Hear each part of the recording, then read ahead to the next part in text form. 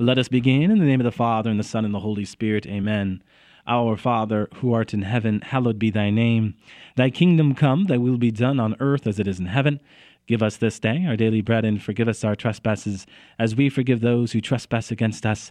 And lead us not into temptation, but deliver us from evil. Amen. In the name of the Father, and the Son, and the Holy Spirit. Amen. Well, welcome to another edition of Seeds of Truth. This is your host, Joel Kraft, coming to you from KKXX Studios, Chico Life Radio, 104.5 FM and AM 930. It is great to be with you another Wednesday evening where we continue our reflections into the Lord's Prayer, the Our Father, this great gospel prayer that has us focusing in on what prayer is all about. What prayer is all about. I received a question a couple weeks ago that I believe came from one of our programs on the Our Father. I think I said something about how fasting is a form of how fasting is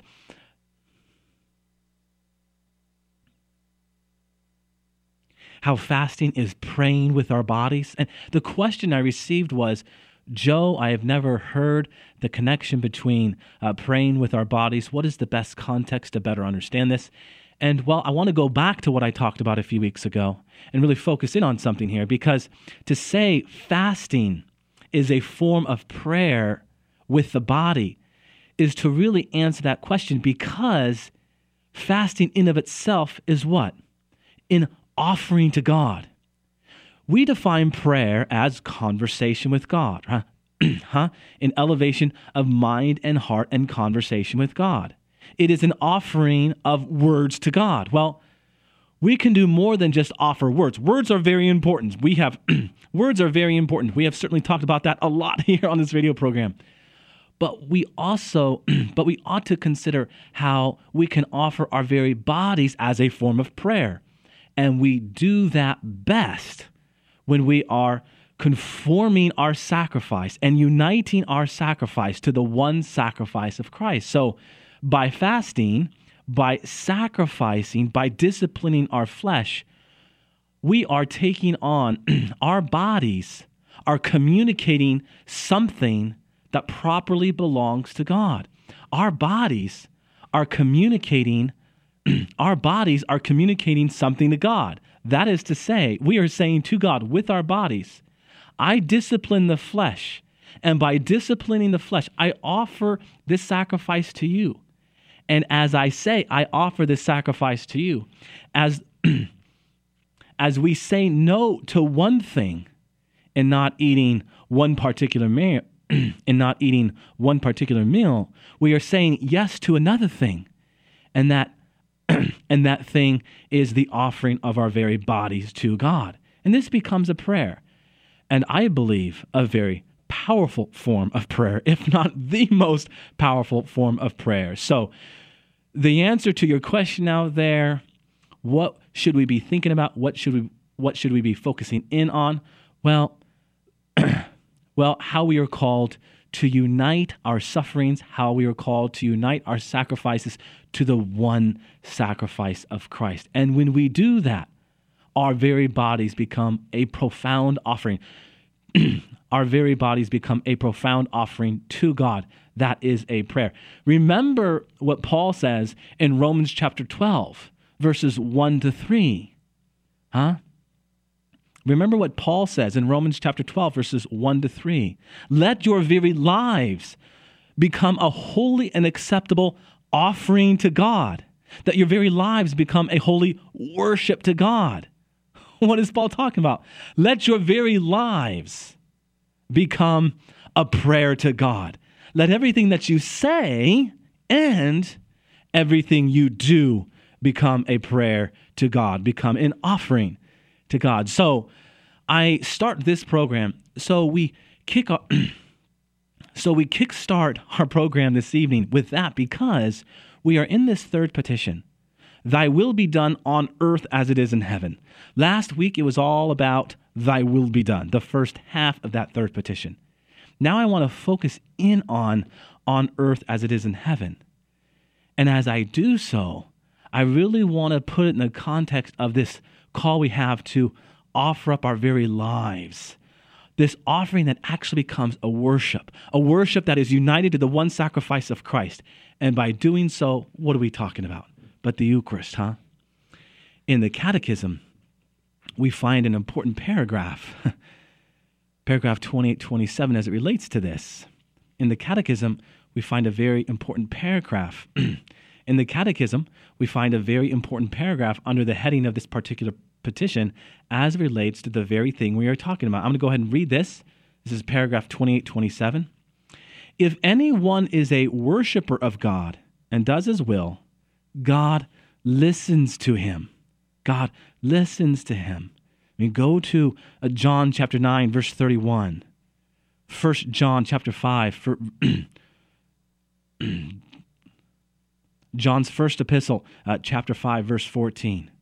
Read those verses, and that you'll find that, and you will find John talking about how, and you will find John saying, if anyone is a worshiper of God and does his will, God listens to him.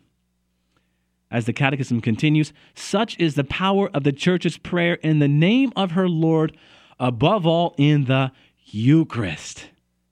Okay, there it is, above all in the Eucharist.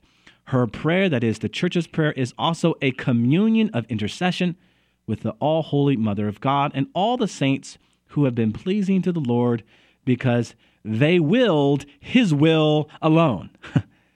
There's a beautiful quote here from St. Augustine, where St. Augustine says, it would not be inconsistent with the truth to understand the words, thy will be done on earth as it is in heaven, to mean, in the bride who has been betrothed, just as in the bridegroom who has accomplished the will of the Father. So, my dear friends, this evening is more or less about the Eucharist, not only in that second half of the petition of on earth as it is in heaven, but what is the following petition about? Give us this day our daily bread, the stuff of the Eucharist, huh? So in Matthew 6, verse 10, in Matthew chapter 6, verse 10, we read, thy will be done on earth as it is in heaven. A beautiful petition.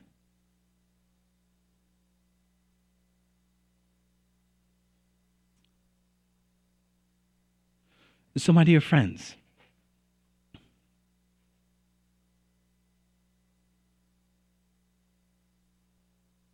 so what's important for us to remember here as we begin a reflection into the second half of this petition, thy will be done on earth as it is in heaven, is that the Jews of our Lord's time would have recognized the beauty of this petition, in a way that many of us today do not. And you've heard me talk about, and you've heard me say this before. All of you listeners out there, please understand, if you want to better understand sacred scripture, make sure that you roll up your sleeves and you really get into the literal sense of sacred scripture. That is, who was the audience that the author of the particular text is writing to? So, for example, if it's the Gospel of Matthew, he is writing to a Palestinian Christian Jewish audience. And that audience would have been adept in understanding and knowing the Old Testament. So you have to kind of take on that mindset when you read the Gospel of Matthew. This is why the Gospel of Matthew starts with Jesus, the son of Abraham, the son of David, because Matthew is establishing Christ's lineage. So the literal sense is very important. And it's important for us here this evening because this idea, this petition was not news with the gospel for the Jew of our Lord's time, Because the people of ancient Israel considered their earthly liturgy to be a divinely inspired imitation of heavenly worship. Dr. Scott Hahn gets into this in his work that we've been going through, Understanding Our Father, Biblical Reflections on the Lord's Prayer. He highlights how both Moses and Solomon constructed God's earthly dwellings, the tabernacle and the temple, according to what? But the heavenly archetype revealed by God himself. If you were to go into Exodus chapter 25, verses 8 and following. This is what you this is what you find. 1 Chronicles chapter 28, verse 19 and following. In a similar way, the prophets, what's more, the prophets express this belief in a mystical way. That is to say, how, what's more, the prophets express this belief in a mystical way, as they depicted the angels worshiping and as they depicted the angels worshiping amid songs and trappings that were clearly recognizable from the Jerusalem temple. The hymns sung by the angels were the same songs the Levites sang before the earthly sanctuary.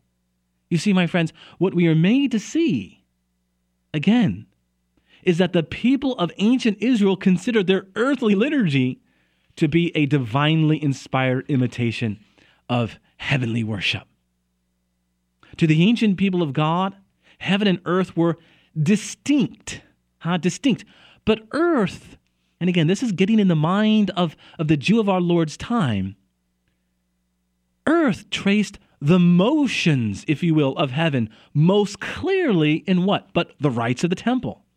They recognized that to worship God in this way was a profound and awesome gift. Yet it was still only a shadow of the angels' worship, and only a shadow of the earthly worship that would be, of course, inaugurated by Jesus Christ. Brothers and sisters, by assuming human flesh, Jesus brings down heaven to earth. By assuming human flesh, Jesus brings down heaven to earth. He shows us what heaven looks like in the flesh. Moreover, with his very flesh, he fulfills and perfects the worship of ancient Israel. No longer must the people of God worship like they did in the Old Testament, in imitation of angels. You see, my friends, in the liturgy of the New Covenant, in the Mass, the renewed Israel, or we can say the new Israel, the church, worships together with the angels. In the New Testament, the book of Revelation shows us the shared liturgy of heaven and earth. Around the throne of God, men and angels bow down and worship together. This is what we read in Revelation. This is what we read in Revelation chapter 5, verse 14. If you're to go to Revelation chapter 9, verse 10, an angel lifts the seer up to stand beside him. Moreover, what else do we read? Moreover, we read that the renewed Israel, the new. Moreover, we read that the renewed Israel is a nation of what? Priests. So that all are admitted to the holiest inner sanctum of the temple. If you were to read the Eastern writers, the Eastern church fathers, if you will, we've been going through some of those. We treated those a while back, a Monday evening. If you were to go to the Eastern writers on the book of Revelation, you find them constantly speaking to the book of we find them constantly speaking to the book of Revelation as an icon of the liturgy. You see, my friends, Christ has broken down all the barriers between man and angel, between Jew and Gentile, between priest and people. In the worship of the new covenant, Christ himself does what?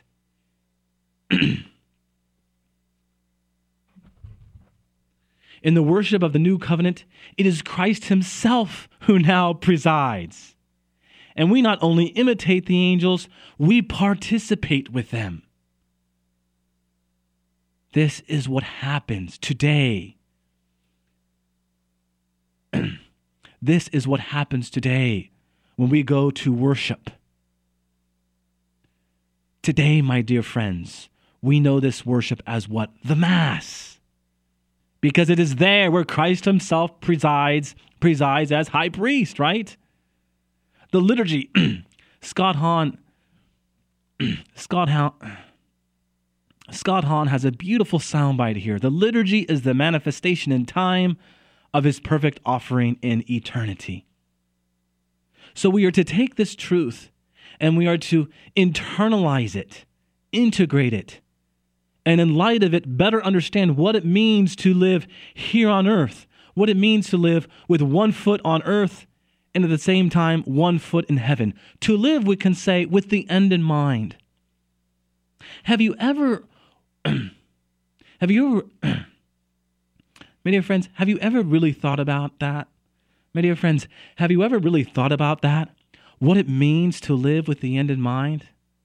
Well, are we not living with the end in mind when we actively participate with both mind and heart during Mass?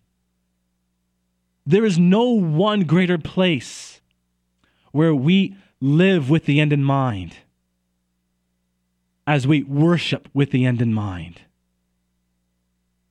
It is no wonder that Mass, think about it, my friends. What does the word Mass mean? It comes from the Latin word missio, which means to be sent forth. We worship God so that our very lives might reflect the one who we worship. And this is living with the end in mind. Amen to that.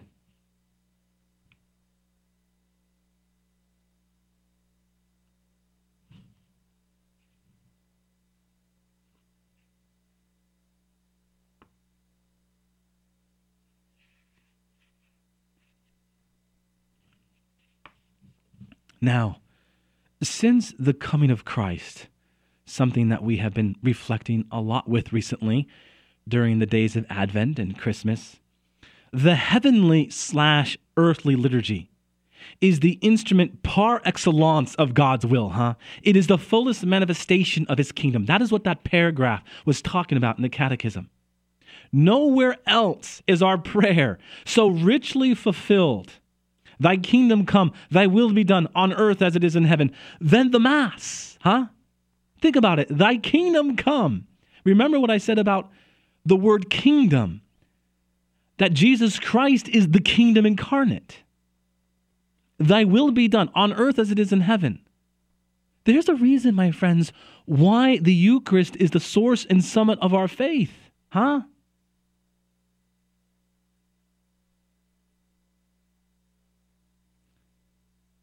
What do we find in the book of Revelation?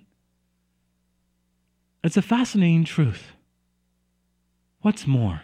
What do we find in the book of Revelation? What do we find in the book of Revelation?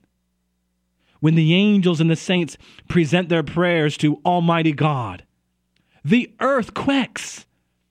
The earth quakes, and the thunder peals, and the angelic powers do what?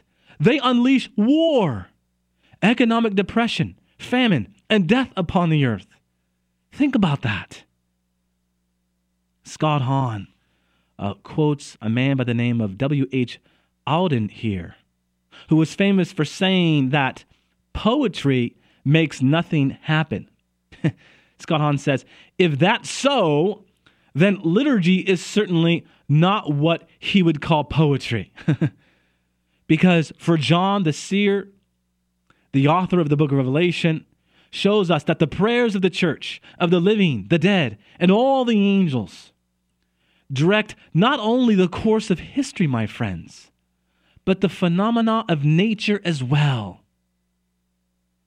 All of this is what takes place when we go to Mass, because it is during the Mass that the power of God working through his angels and his saints who are his adopted children, it is there where during Mass the power of God working through his angels and his saints draws us deeper into his great mystery, and in so doing, my friends, draws us deeper into his will. The Eucharist makes the kingdom of God present in a new and permanent way, enabling us to do his will more perfectly. Amen to that. Now, how about this petition? Give us this day our daily bread. The natural next petition. The fourth petition, which of course naturally follows. Now, there is something very childlike. Now, it's interesting. Scott Hahn highlights something here because now it's interesting.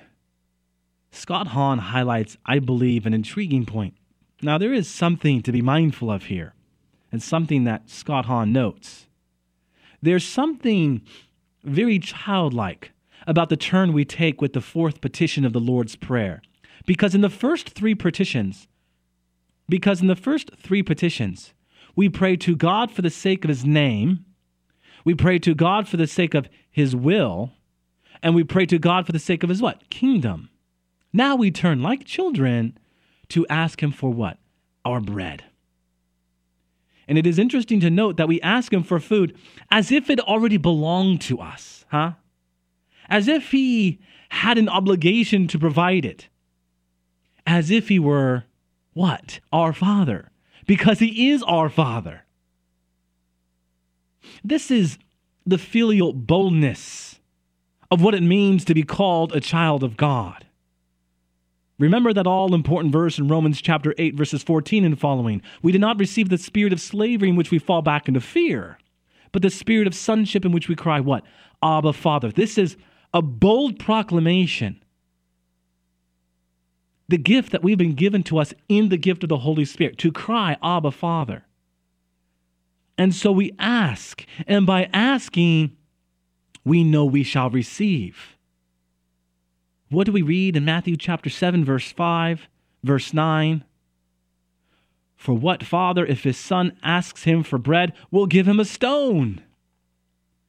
We ask for, quote unquote, our bread, our daily bread, because we address our Father. And fathers produce families. We ask for our bread because we address Father as what? Our Father. What's more, it's interesting that we ask for our bread and not my bread. You see, Jesus teaches us that even when we pray in private, we do not pray alone. We pray in solidarity with all the children of God, the church of the living and the saints in heaven. This is what the letter to the Hebrews reminds us of, And we pray for the whole church, that all may have the bread they need today. This prayer is something intimate, yet something shared. It's familial. It's familial. In the ancient world,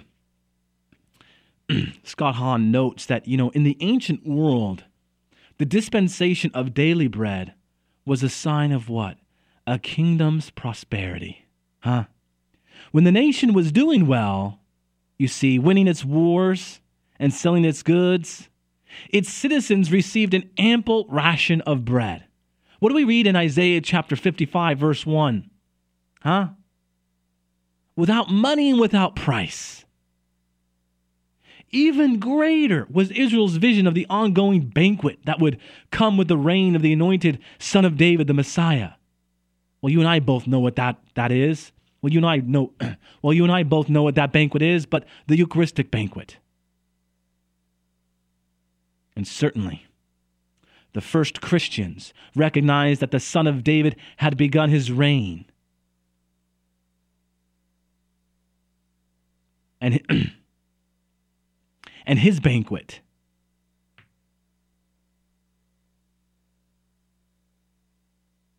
And his banquet had spiritual benefits that surpassed the most sumptuous world feast.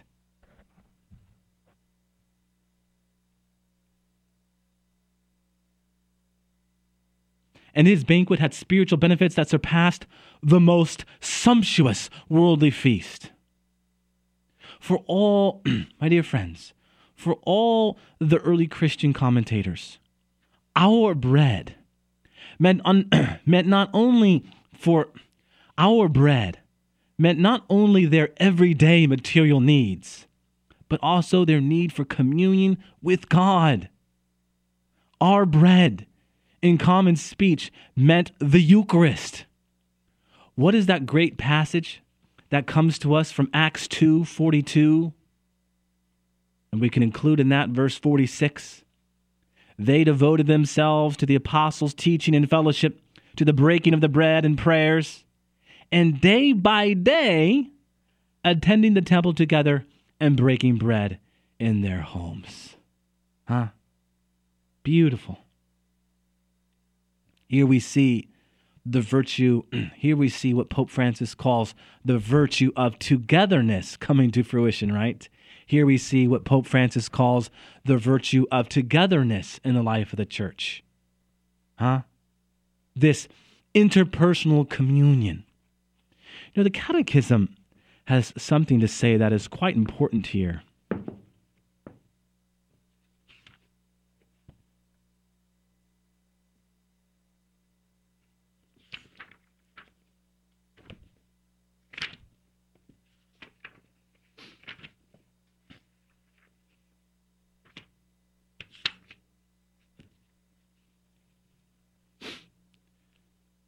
You know, the Catechism has something important to say on this topic. I want to turn to paragraph 2833. Listen to what the Catechism has to say here. Our bread is the one loaf for the many. In the Beatitudes, poverty is the virtue of sharing. It calls us to communicate and share both material and spiritual goods, not by coercion, but out of love, so that the abundance of some may remedy the needs of others. This is what Paul talks about in his second letter to the church of Corinth. If you're to go to chapter 8, verses 1 and following, this is what we see Paul treating, this need to have an open heart, to be at the service of other, and to be for other in both material and spiritual needs. This is why, my friends, you've heard me talk about why the virtue of poverty is so archetypal to the spiritual life and to this call we have to evangelize and catechize, Okay, so as it relates to this word, our daily, as it relates to this phrase, our daily bread, in the generation after the death of the apostles, a very important generation that is often overlooked, we find that the common practice of Christians was to receive the Eucharist every Sunday? No, every day. Every day. Tertullian attests to this in North Africa. St. Hippolytus in Rome, St. Cyprian of Carthage, and elsewhere speak to the importance of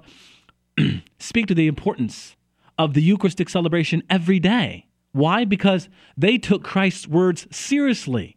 Give us this day our daily bread, a prayer that should be on our lips every day. Remember that before Jesus Christ said, teach, he said, do this. And what did he tell them to do? Well, institute the Eucharist. Do this in remembrance of me. We spoke at great length recently to the powerful words, to the powerful words that come to us from the Gospel of Mark, chapter 14, verse 24, as well as Luke chapter 22, verse 19, when Christ says, this is the blood of the New Testament, that the Eucharist itself is the New Testament. So yeah, it would be right to celebrate the Mass every day because they heeded Christ's words. Powerful stuff. Okay.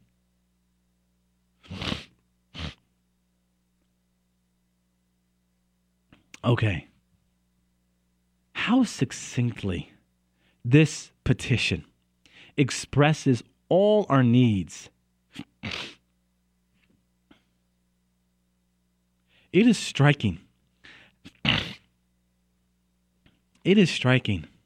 It is striking how succinctly this petition expresses all our needs in life. Not just individual, but corporate. Just not. It is fascinating how succinctly this petition expresses all our needs in life. And I'm just not talking about our individual life, but also our corporate life. I'm just not talking about our material needs, but of course also our spiritual needs. Scott Hahn,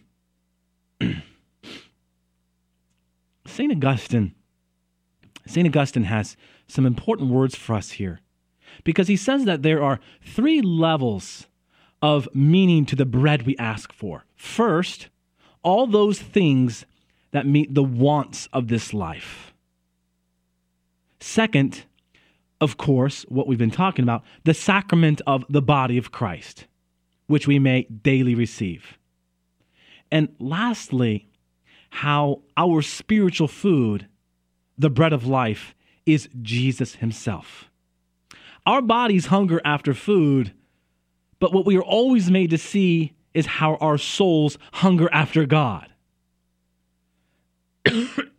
God willed both hungers to be satisfied in himself. And he fulfills both hungers because he is Almighty, our Father who is in heaven, but come down to us in the Eucharist. Brothers and sisters, we pray to the God who loves us so much that he has counted the hairs of our head. This is the God who spread a table in the wilderness, as Psalm chapter 78, verse 19 reminds us of. This is the God who, as Psalm chapter 7:18, this is the God who in Psalm chapter 78, verse 19 reminds us, spread a table in the wilderness. The God